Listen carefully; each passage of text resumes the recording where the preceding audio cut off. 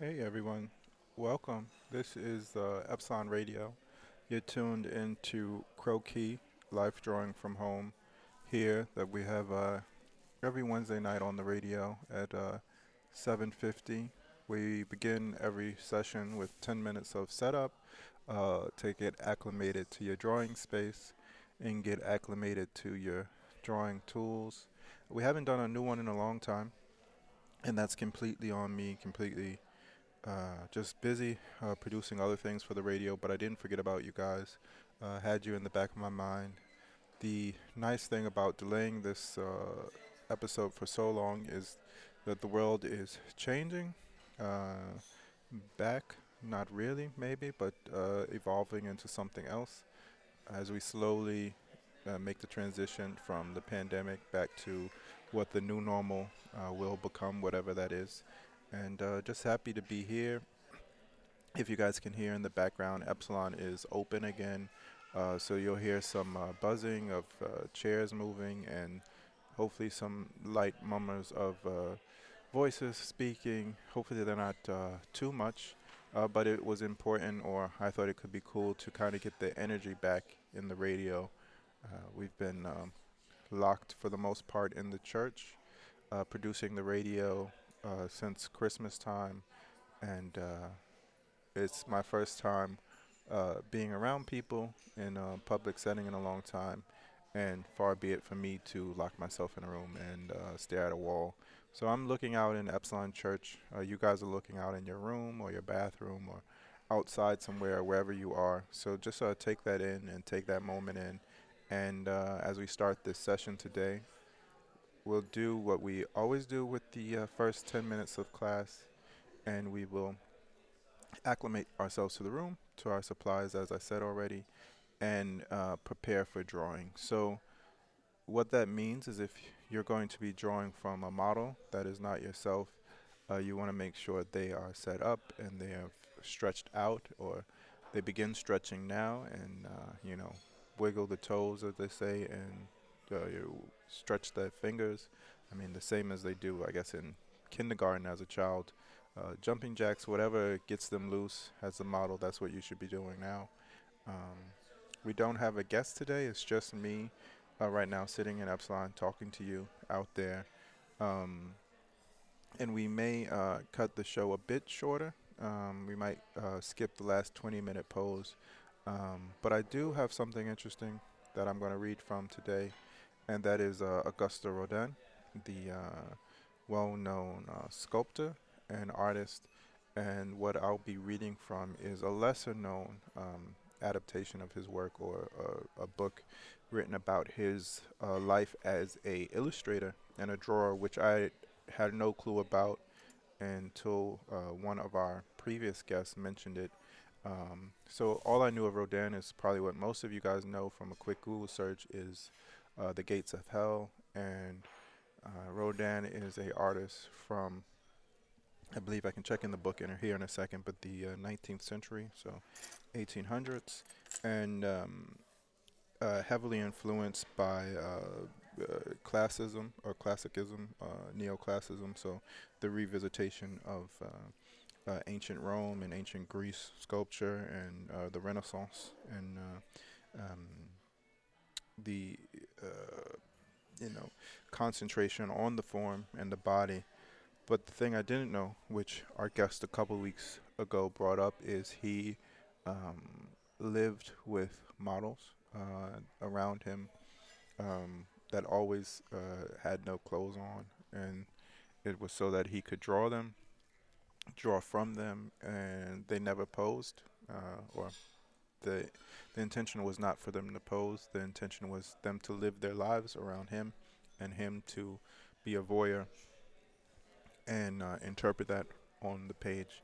So I've skimmed through this book. Obviously, it's an art book, so it's mostly pictures. Um, I'm not sure if we'll get through all of it today. Maybe we'll continue it at a later date. But I do have to return to the library here shortly, so I'm not sure how far I get with this book. But in the meantime, get your pencils out, get your markers out, get your watercolors out. Figure out what colors you want to use. get the model warmed up, raise the model off the floor if necessary. That helps. Make sure nothing is cropped that you actually don't want cropped. So make sure they're in a position in the room where you can see all of their body if that's your intention. Um, Make sure their hands are not hidden, but more importantly, make sure their feet are not hidden.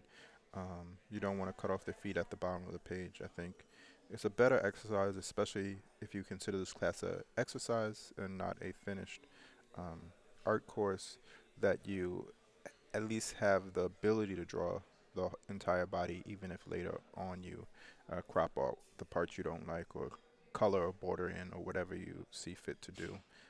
But you want to have that option. So make sure you have them situated in the room in a way that, yeah, that you can see them. If you're going to draw yourself, get the mirror ready, maybe clean it off, and then grab the light source.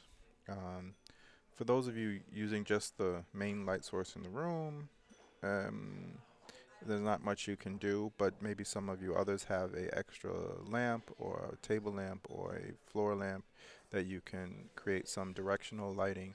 And I would always suggest, and as you guys know, a lot of our guests always suggest, is to put it at 3/4 or 3 o'clock, or not directly in front of the model, not directly behind the model, but either somewhere slightly to the left or slightly to the right of the front. Um, and you can make it as strong or faint as you want.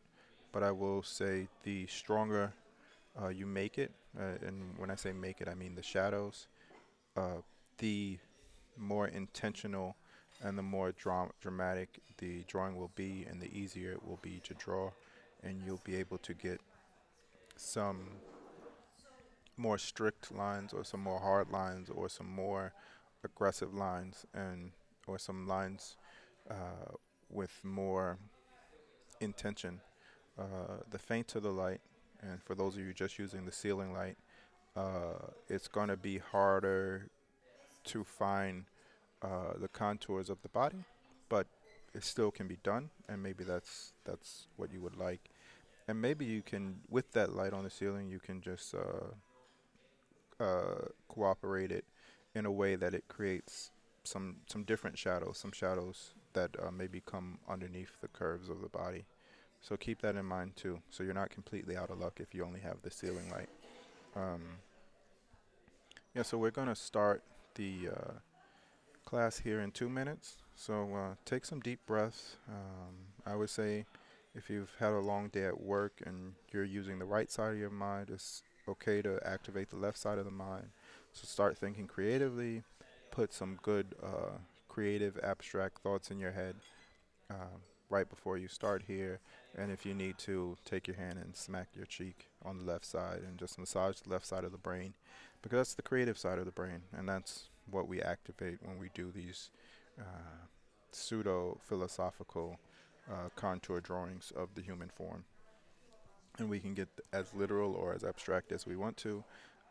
Most importantly, remembering that nothing is wrong in a process of learning. You can only learn what to do or what not to do, and both of those are fair goals or fair outcomes.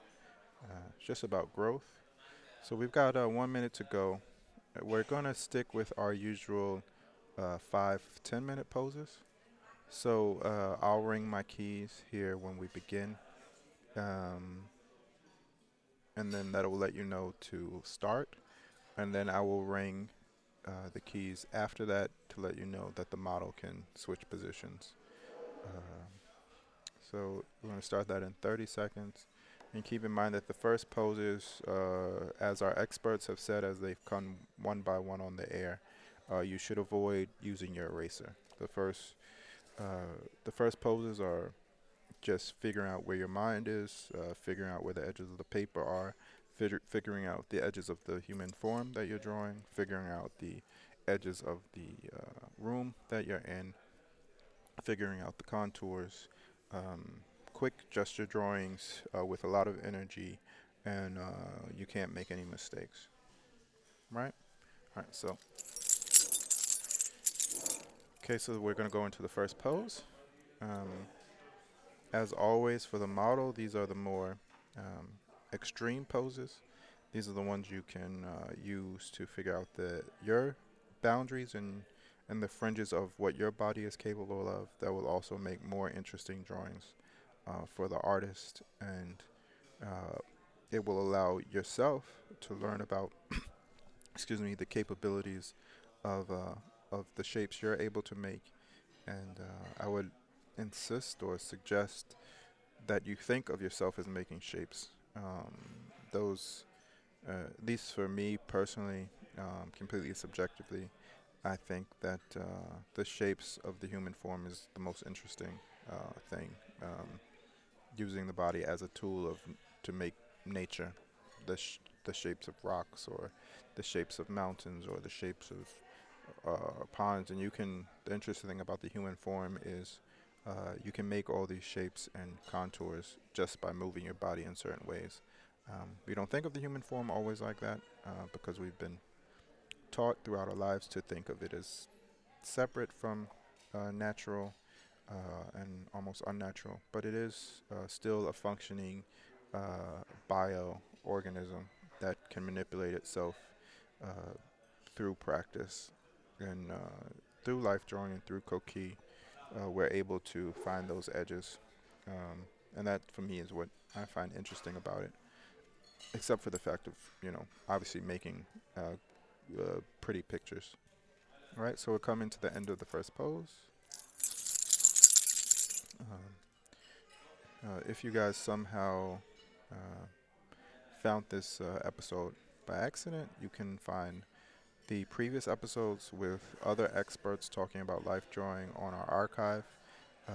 You can get to that archive either through your favorite podcast platform, be it Spotify or Apple or Google Play, but also through our own app. You would just go to the App Store and find the Epsilon Radio app, download it, and then you can see the Crow Key just below in the list of programming and also all the other programming that we do. This program is unlike any of the others we do, but maybe you have other interests than life drawing. And if for some reason you get to there and you see something that you think is missing that you would like to do or you think that we should do for you or for a group, uh, we're definitely up for always listening to new ideas of programming that we can have on the radio. So just write to us at radio at epsiloncph.dk.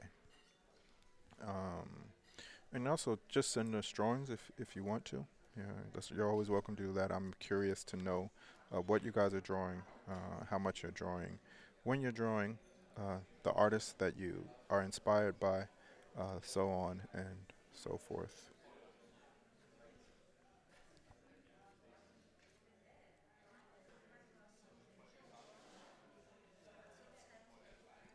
There is background noise today, so I didn't give the speech about the music, but you're more than welcome to turn my voice uh, up in the room and put on your own background music. I don't know how it will play with the background music that's actually in the room here with the people talking.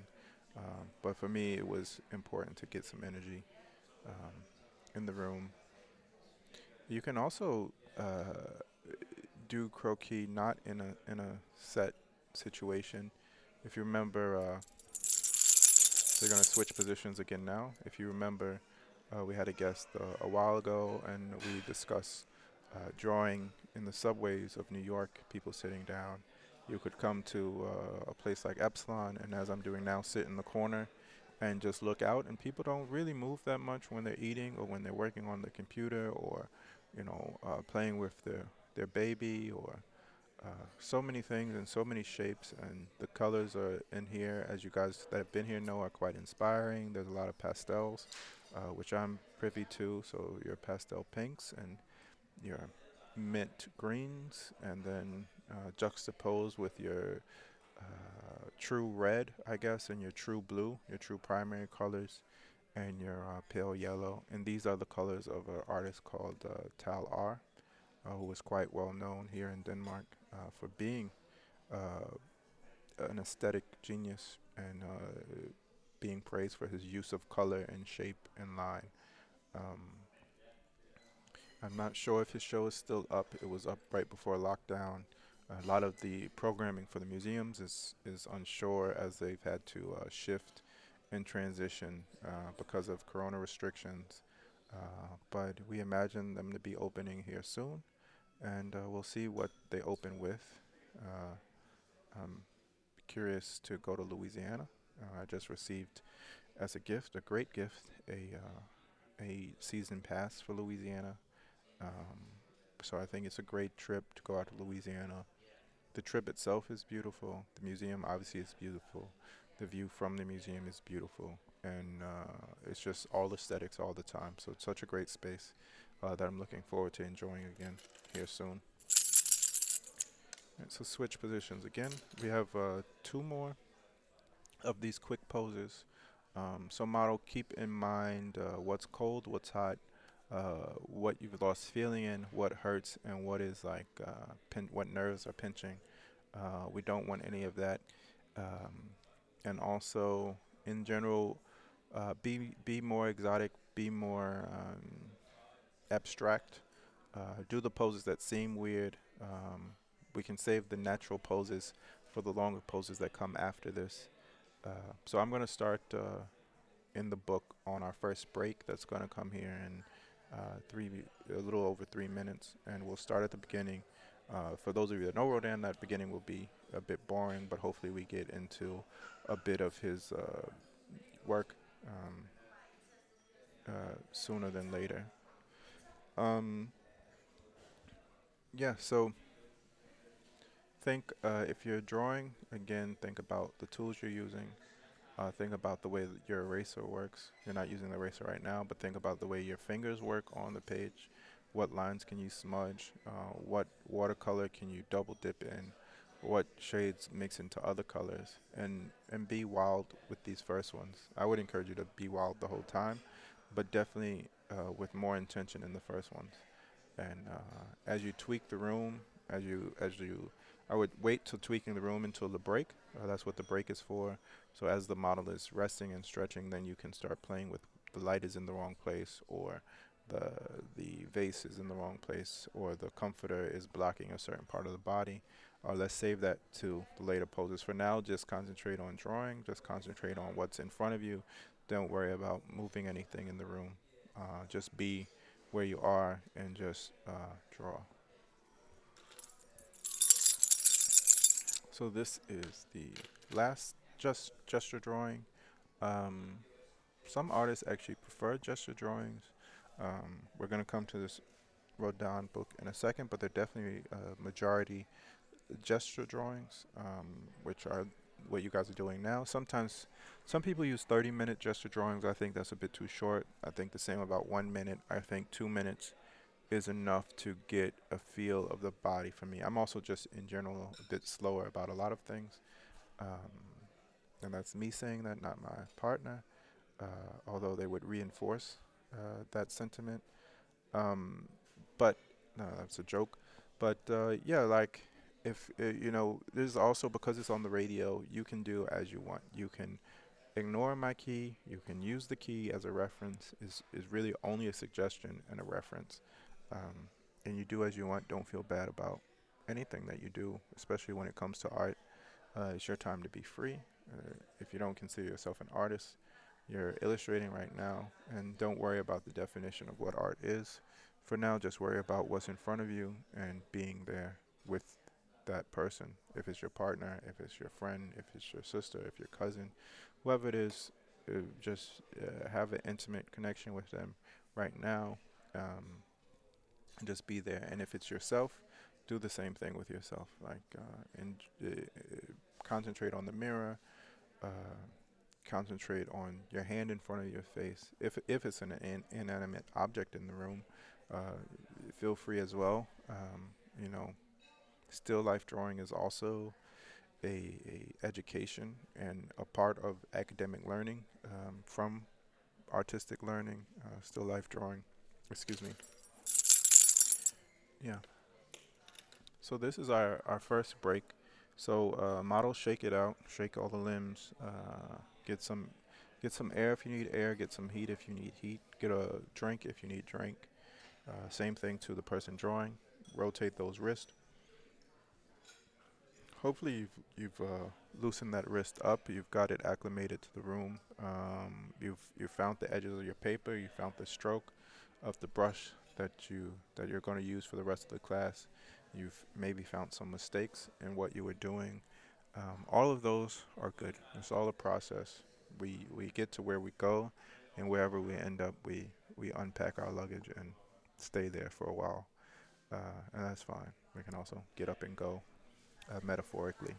Um, yeah. So leave all the thoughts in the room with the room. If you need a break right now, bathroom or otherwise, take it. So let's talk about this book that we're going to cover today. So I made told an anecdotal story. I think I haven't double checked that it was true, but I'm pretty sure it was true. A couple um, episodes back, maybe a long episodes back, but about Rodin and his sculpture and how it has been plagiarized with his original cast and resold lately. But I had no idea about his drawings. So this book is a book by Anna Maria Bonet, if I'm pronouncing it right. It's called Rodin's Late Drawings Towards Culture and Desire, and it is plates of his drawings.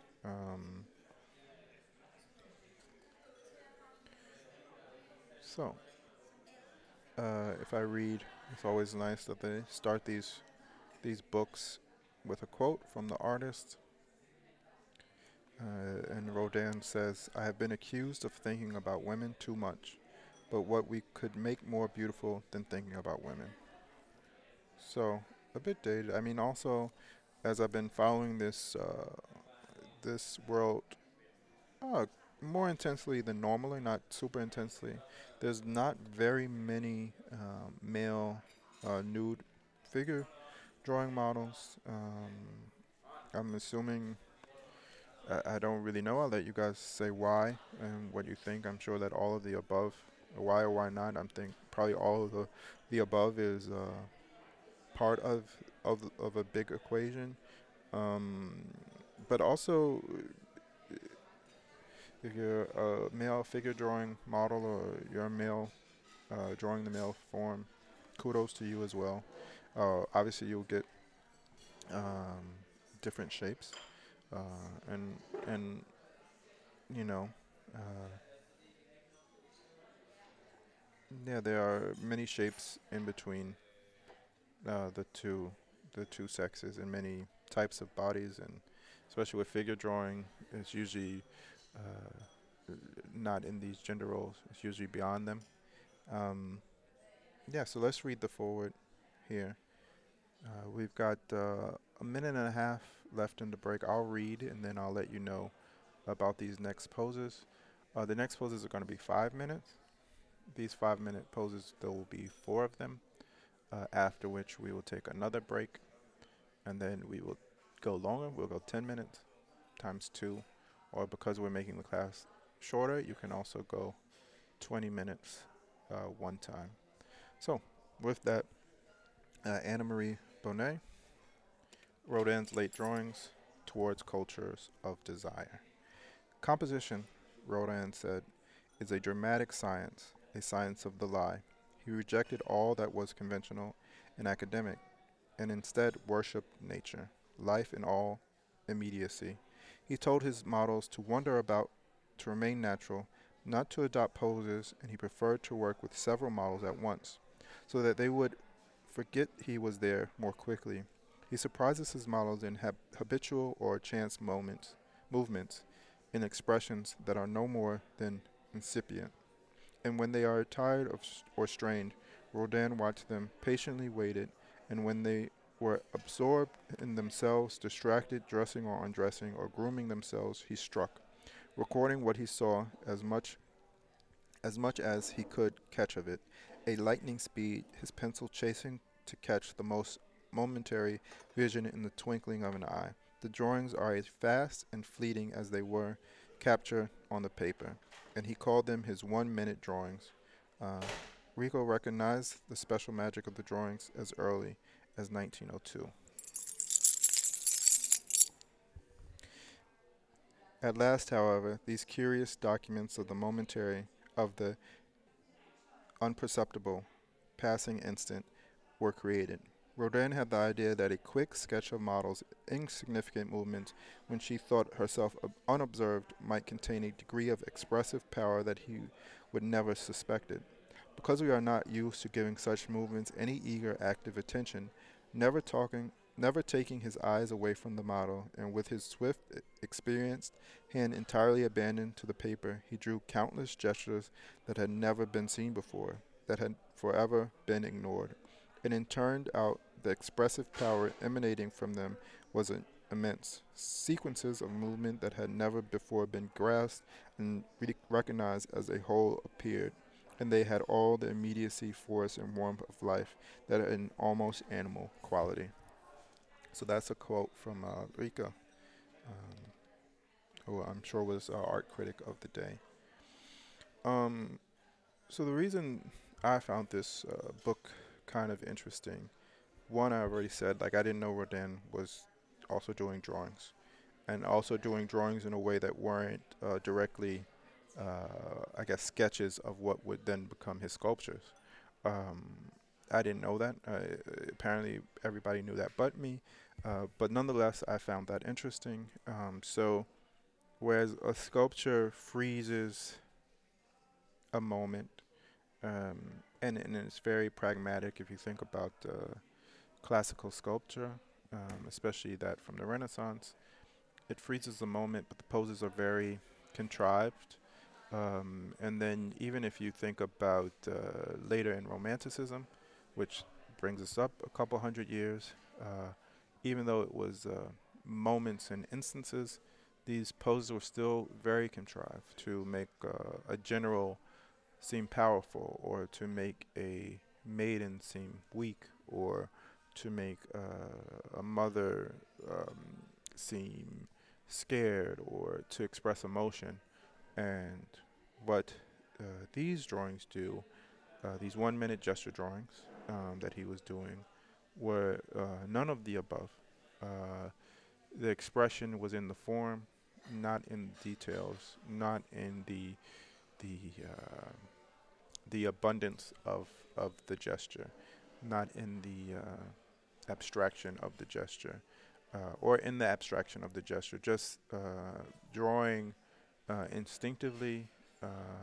The quote refers to waiting for the model to relax and forget that he was around, which is also a trick they use to this day in certain films. If you ever hear a director talk about uh, shooting certain scenes, waiting until the actor fell into the character, or a documentary, talking to somebody until they, like, have that exhale moment.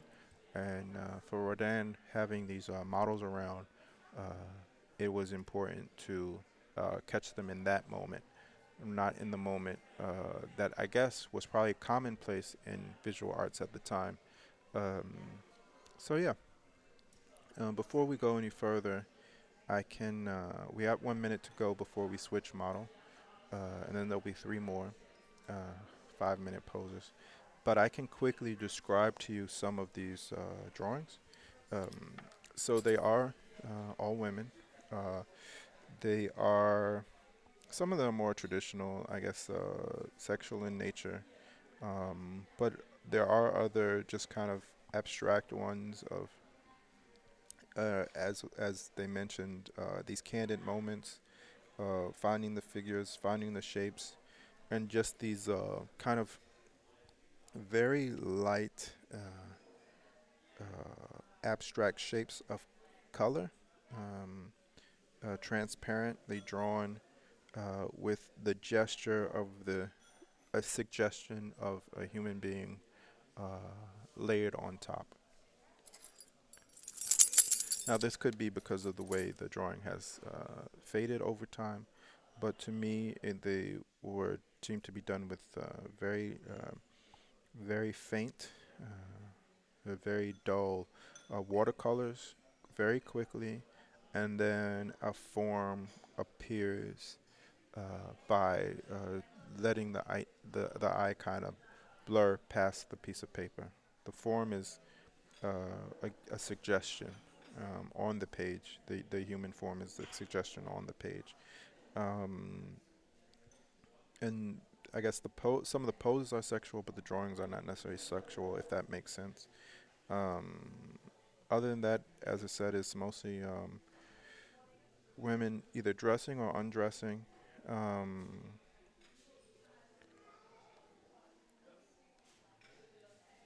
and these are plates, and plates are um, what are plate? Well, I mean, plates in this book is like the old way of putting art in books, right? Um, it, it's hard to say for you guys when you look at these old drawings. It's hard to say because they are quick gesture drawings. They're not usually done with the best archival paper. So what that means is that the paper has browned over time. The watercolors have lost their intensity. Um, so it's hard to say what the color palette is because the drawings may or may not have aged well. And I would imagine that these watercolors here uh, are to that point that the actual paper was not this brown, and the faint blues and the faint pinks were probably bright blues and bright reds in the drawing. And it's also important to remember, like a lot of times when you guys see things about ancient Egypt or even a lot of old of these abstract or kind of representational sculptures, they were actually painted. They were covered in gold. They did paint them in purples and blues and the brightest, most expensive pigments. But the issue is that those didn't really last over time. So when we see these kind of like stone, sand-colored sculptures in museums, that wasn't their original color, and that's the same vibe I get from these Rodin drawings. Now, whether or not that was their original intention, I don't know, um, but I would guess that it's more about the archival materials he was using. Obviously, if he was doing a lot of these and so frequently and on a daily basis, he would just do them quick and put them somewhere. Probably not that organized, probably just doing them as inspiration, as a way to pass the time. That being said, I quite like this color palette. It reminds of the natural color of a old building that isn't brick. It reminds of the foundation colors of a building. For those of you that have raw walls, I know a lot of us have in Copenhagen have this wallpaper that's quite common that is white or painted white. We all paint our rooms back white. But some of us, if you ever been to Leipzig, Germany, or an older city that the wallpaper has come down and you actually see the stone of the room itself or the masonry itself, those are the colors of this of these drawings, and that's kind of what's left on the page after the uh, the uh, the the paint has aged.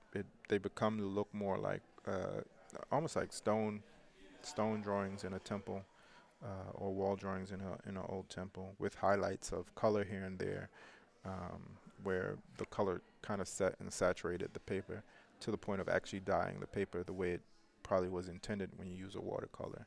Um, Interesting thing here also is the his hands, right? He I always talk about not hiding from the hands, but not necessarily needing to get them perfect.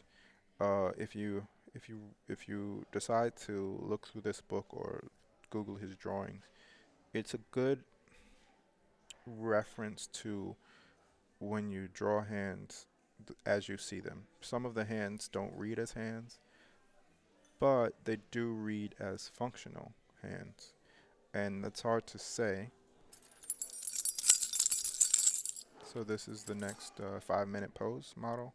And model, you should be, obviously by now you know not to do the extreme thing you did in the 2 minute drawing, but maybe also don't lay down on your side and don't just stand up on one hip. 5 minutes is, uh, for you can hold a decent pose for 5 minutes. That's me saying that as someone that's never done it, but still. Um, yeah, it's also nice when you look at these old drawings that have aged.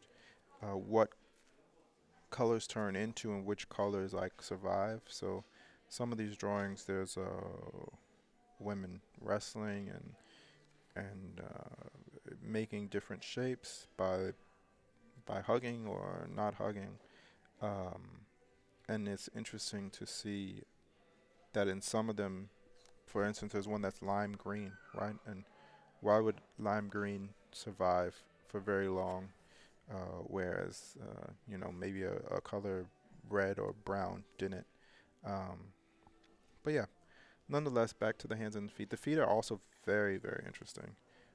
There's a concentration on just the side of the foot, none of the other toes. Kind of like imagine drawing like a child would do, maybe a foot, but also only drawing the arch of the foot and the big toe, and leaving the rest of the toes off as they weren't interesting. Um, and I think in general, this book is a good contrast to what he did as a sculptor, because the sculptures, if you guys don't know, are extremely detailed and extremely refined. And if you look at something like the Gates of Hell, it's extremely old school. It's really a testament to how far technology had come or resources had come, that he was able to produce the Gates of Hell compared to maybe some of the ancient Roman or Renaissance sculptures with the same ideas in mind. A lot of his stuff has been reproduced, so you can see it. See in France, but you can also see it in New York. Not in New York, excuse me. Probably New York as well, but I meant to say Philadelphia, if that museum is still there. And that was how I first came across Rodin, and in the Sculpture Museum. And for those of you that missed it before, he licensed, not licensed because you didn't do that back then, but he gave permission to a museum to reproduce his sculptures, and and I believe to someone else in order to hold the plates, or not the plates, the cast, excuse me. And when you have the cast of a sculptor, you basically can make as many of the sculptures as you can. But there was think of it as like two-part authentication. He gave one person the cell phone and one person the computer, and one was not supposed to work without the other. Unfortunately, greed is greed, and I forgot who did what, but one side decided that they would just create the sculptures without the other's approval, and today we have lawsuits. If you guys want to fact check me on that, you're more than welcome. Um, Reciting it completely from memory. Okay, so let's continue on the same book. You can find it at the library just as I did. I'm going to return it tomorrow, so by the time you guys listen to this, it'll be back in the library in Nordvest. It's Auguste Rodin, Erotic Drawings. And it continues on page 10. 1 minute to go in this drawing. After Rodin had sat watching for a long time, he would suddenly start drawing, and he would fill sheet after sheet as if he was possessed, carelessly dropping each of the finished sketches onto the floor. Thousands of drawings were produced in this way. In 1906, Bordella was given the task of sorting through the sheets for the first exhibition that was exclusively devoted to Rodin's drawing, held in 1907 at Bernheim Jeune in Paris. Bordella describes how he entered a room that was filled to bursting with these sketches at the studio building in Modon. Overwhelmed, he noted down his first impressions in a kind of shorthand. In the drawings, there's only what is essential. There's only beauty. A million drawings in the downstairs rooms. Infallible observer of the slightest nuances, the tiniest gestures, drawings like lightning, the odor of the human species, drama of pleasure.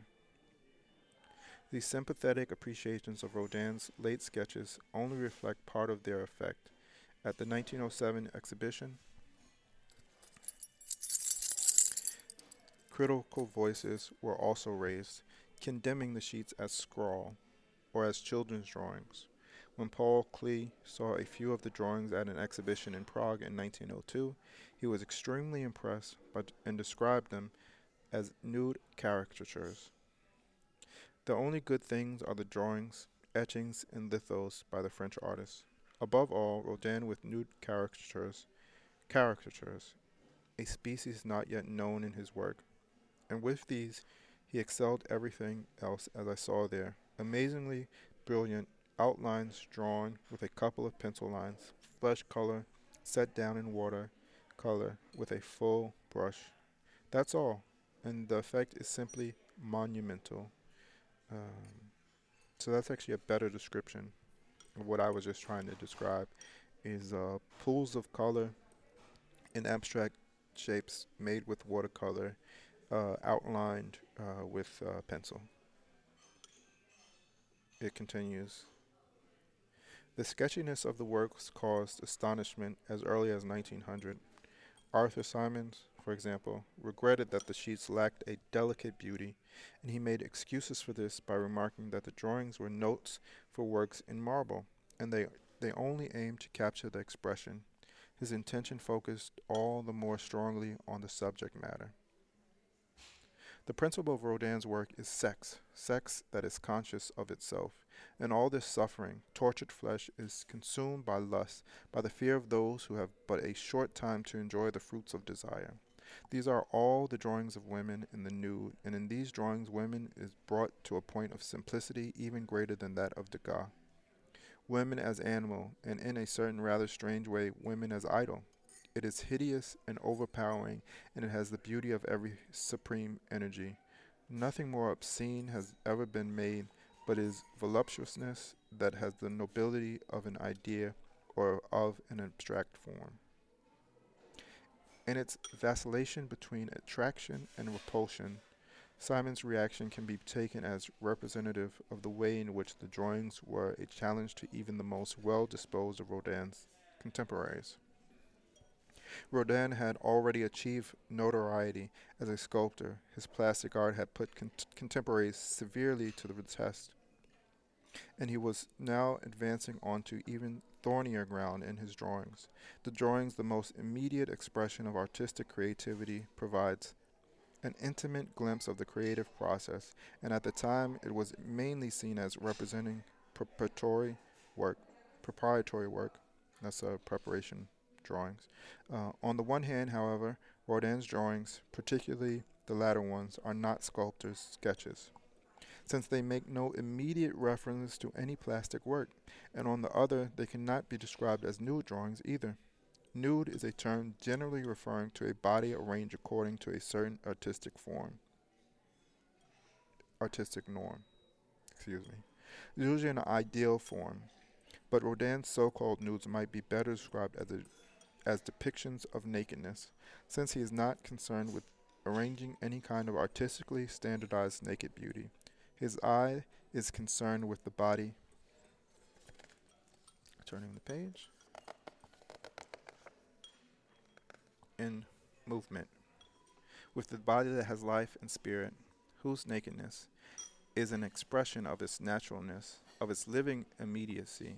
The concept of the nude, with its cultured, standardizing quality, is precisely the diametrical opposite of what Rodin has in mind. For him, nakedness was an immediate expression of nature, life, simplicity, the goals of all his artistic efforts. He therefore had different standards. In nature there is no morality. In art there can be nothing immoral. Art is forever sacred. And with that, we're going to take, this is the last of the 5-minute poses. We're going to take a break, and you can get the So in this break, after this break, we're going to go into the last pose. The earlier episodes were a bit longer, but there's nothing wrong with leaving you guys a little bit for later. So we're going to take the last pose here in 4 minutes. You can, it's going to be 20 minutes long. You can take one 20-minute pose, or you can take two 10-minute poses. So keep that in mind. And the reason we suggest both is if you want to do, you can also do what Rodin did, 1 minute at a time. I'm not going to keep time with that.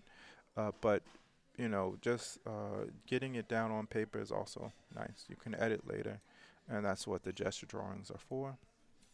This last one, you can maybe revisit a pose that the model thought was comfortable that you also found interesting. And that's probably the best marriage for the, the last pose. I'll continue reading in the book.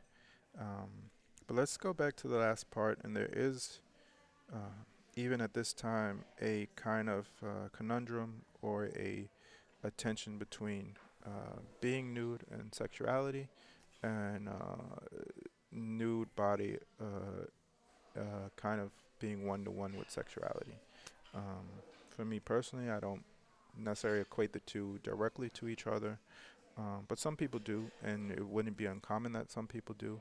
Uh, but what I'd like you guys to focus on in this class is just it as art, as abstraction, as something that you are just trying to document document here on the page.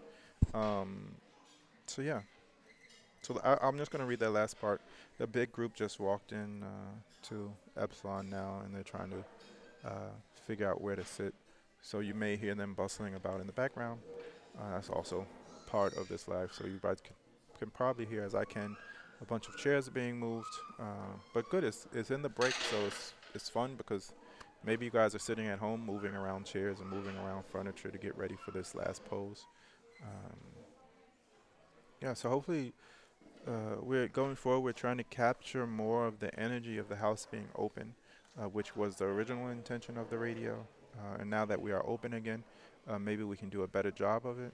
Um, you guys will hear this tomorrow night. It's currently lunchtime here, so the lunch crowd is coming in, and I'm just happy to be around people again personally, even though I don't know them and I probably won't conversate with any of them. It's just nice to people watch. And if you guys are sitting outside and with your sketchbooks and people watching, enjoy it. Um,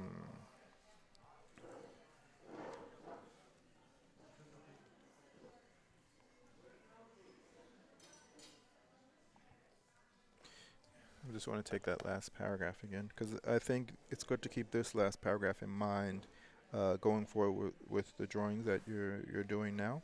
Mm. His eye, meaning Rodin's, is concerned with the body in movement, with the body that has life and spirit, whose nakedness is an expression of its naturalness, of its living immediacy. The concept of the nude, with its cultured, standardizing quality, is precisely the diametrical opposite of what Rodin has in mind. For him, nakedness was an immediate expression of nature, life, simplicity, the goals of all his artistic efforts. He therefore had different standards. In nature, there is no morality. In art, there can be nothing immoral. Art is forever sacred. Yeah. Um, yeah. So, I mean, I'm not going to read into the words. I'm not that one, but the things that it brought to my mind as we get ready for the last pose here is the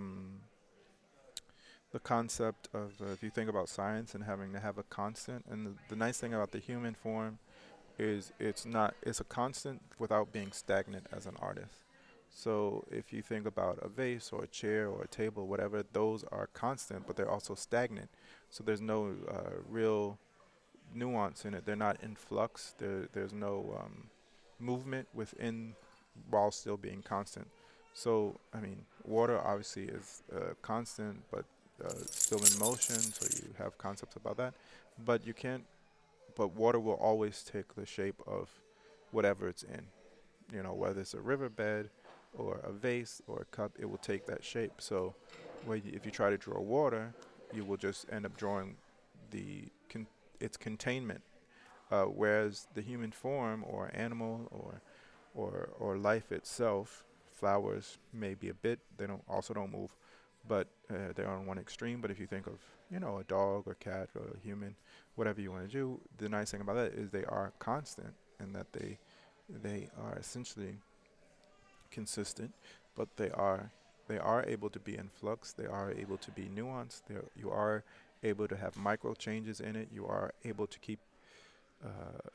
They are able to keep your interest because there's a familiarity with them, but also an unfamiliar thing. And I think when you draw from life, you have the ability to explore both in the same time.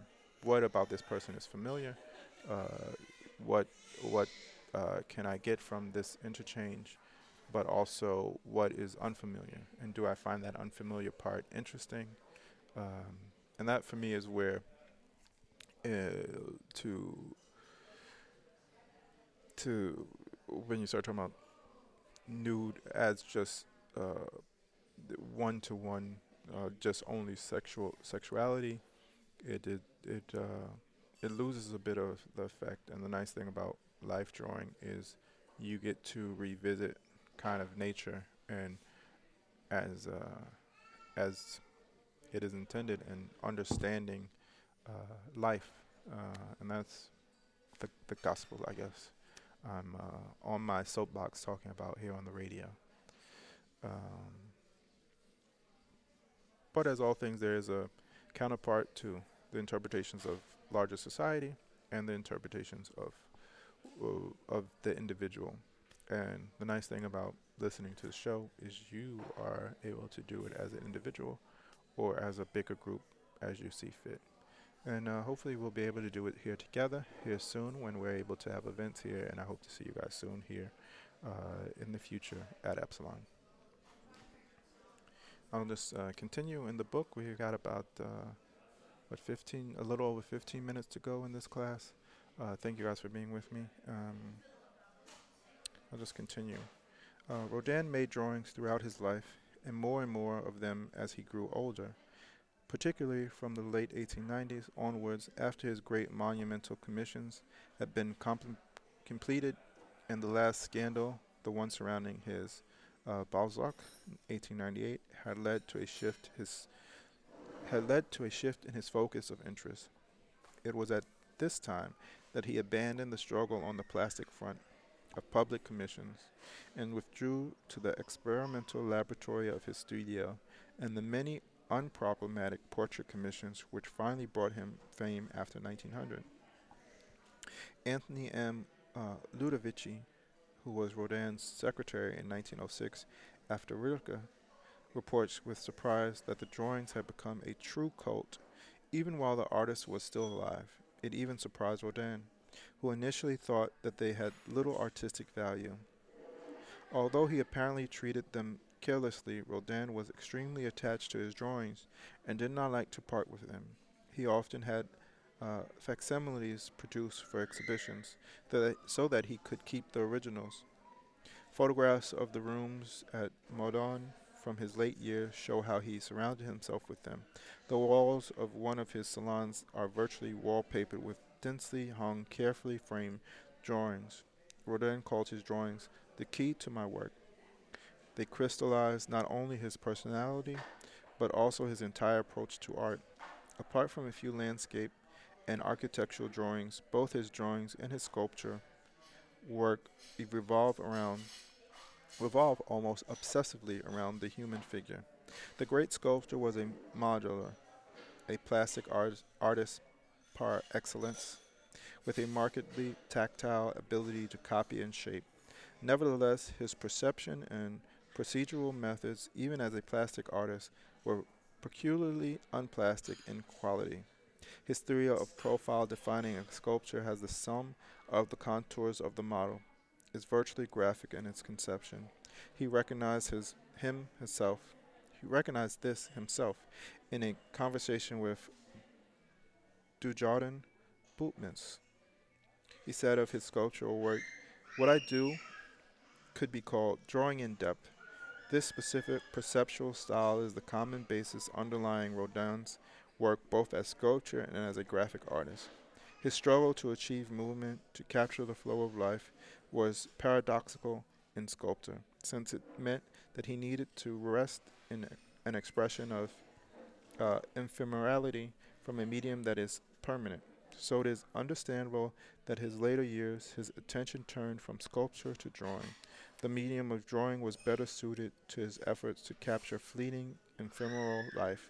My drawings are the result of my sculptures, as he said himself. What he meant by movement was not a description of motion, but an expression of life in constant change, for the eternal transition between a moment ago and the second from now."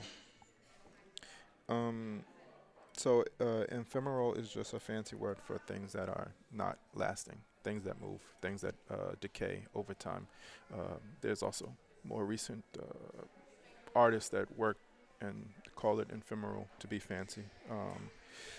But ephemeral work is essentially things that decay, and there's been a lot of studies about artists that have made intentionally ephemeral work and whether or not they should be saved or left to rot. More recently, there's some abstract artists like Damien Hirst who have made art about flies eating garbage or something like that. And the question is, do you replace the flies after they die? Do you replace the garbage after they die? But that's what ephemeral work is. In this sense, it just means ephemeral in the sense that it's ever moving. So as a sculptor, he spent the majority of his life um, working on uh, freezing things in time and with great detail. And in his later life, probably out of just boredom, decided to switch to making works that were fleeting, that probably were less heavy, more ephemeral. They were here and then they were gone. Um, while the drawings of the 1880s, since he started work on the Gates of Hell, uh, mostly investigate the shape of male figures in attitudes of movement, examining expressive gestures in dramatic groups. Those of the late period concentrate increasingly on the individual figures of their movements, and almost exclusively on female protagonists. Rodin's attention had shifted. He was now no longer looking for an expressive gesture forms for a well-designed body. He was attempting to capture life itself. But there was also a change in his approach to movement. While the shaping of a movement had originally sought to express the motive behind the figure's movement, and then became a fascination with the expression of what was natural and spontaneous, dance, everyday change gestures, in parentheses. Movement now gradually became an expression of life itself, of Bergson's Elan Vital. Rodin's attraction to originality and naturalness brought him together with kindred spirits in the sphere of dance, such as Lua Fuller, Isadora Duncan, and Nijinsky, who were also supporters of spontaneity and intuition against the academic approach. With Nijinsky in particular, Rodin recognized the expression of the immediate animal, instinctual element he was looking for. Most of the figures are naked.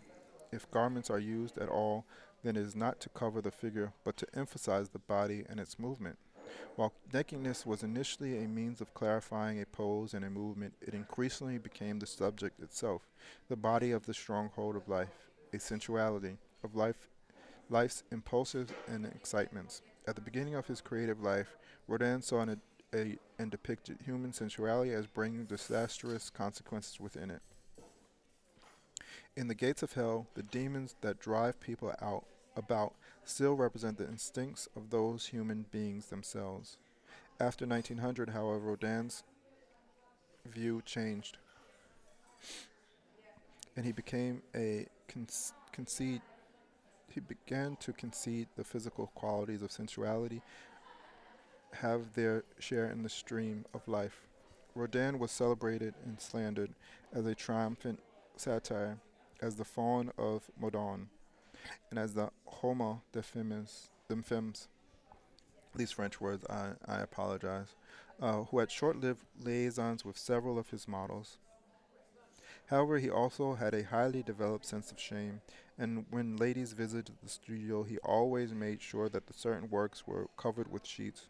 No, no indiscretions of any sort on his part in relation to his so-called affairs are known of, and he also always spoke of his models with greatest warmth and admiration, even sometimes with awe. Only one negative statement about women by him is known. He was shocked and disgusted by the direct advances made by a few of his high society female admirers. There are many anecdotes describing him as a caring, uh, patriarchal employer of his models. What he liked was honesty, directness, simplicity. The models, often Italians at the time, came from families of foreign workers or from the world of dance and cabaret. There were famous models who were recommended by one artist to another, for example, a notorious lesbian couple who were dancers and who were passed on to Rodin by Degas. The demi-monde, or the ballet rosé, cabaret prostitution exerted a powerful fascination on the so-called refined society of the period. The appropriate localites or studios were visited so that one could take one's delight in the canal. Rodin, however, made no such distinctions. A lot went on in his studios, but the atmosphere was at the time both Spartan and hard-working. The disruptible eroticism of the world of dance and cabaret or erotic woodcuts from Japan had a morbid attractiveness not only for the demi-monde, but also for artists. Nevertheless, Rodin was far from being decadent. After about 1906, he became more elegant, wearing made-to-measure English suits and gaiters, and the honors he was receiving from so-called great world were accumulating, but his studio remained as bare as it had always been. The care he took in selecting drawings for exhibitions shows how well developed his sense of tact was. He had so often been targeted for several severe criticism as a sculptor that he now made every effort not to cause renewed offense. All right, that's all I'm going to read from this book. I got about halfway through the introduction. Obviously, there's an elephant in the room when you have a bunch of nude women walking around your house and you're drawing them with and without clothes. And it was just stating that they don't know more than that, more than we know. We went a bit over the drawing time, but I just wanted to get to a good ending spot in the book. Um, Join me again next week. I think I'll make a new one in 2 weeks. It depends on the library and how fast they can get me a book and I can read it to you guys. But yeah, Auguste Rodin, turn of the 19th century, famous for his sculpture, was able to make a living from it, and then in his later years went back to life drawing and gesture drawing. And whether those influenced the sculptures or not, we don't know. I mean, there is something that you guys know is called proprietary drawings, which we discussed, which are the drawings that a sculptor does to use to help them uh, get started on their sculpture, and also to show what the sculpture should look like at the end. These were not those.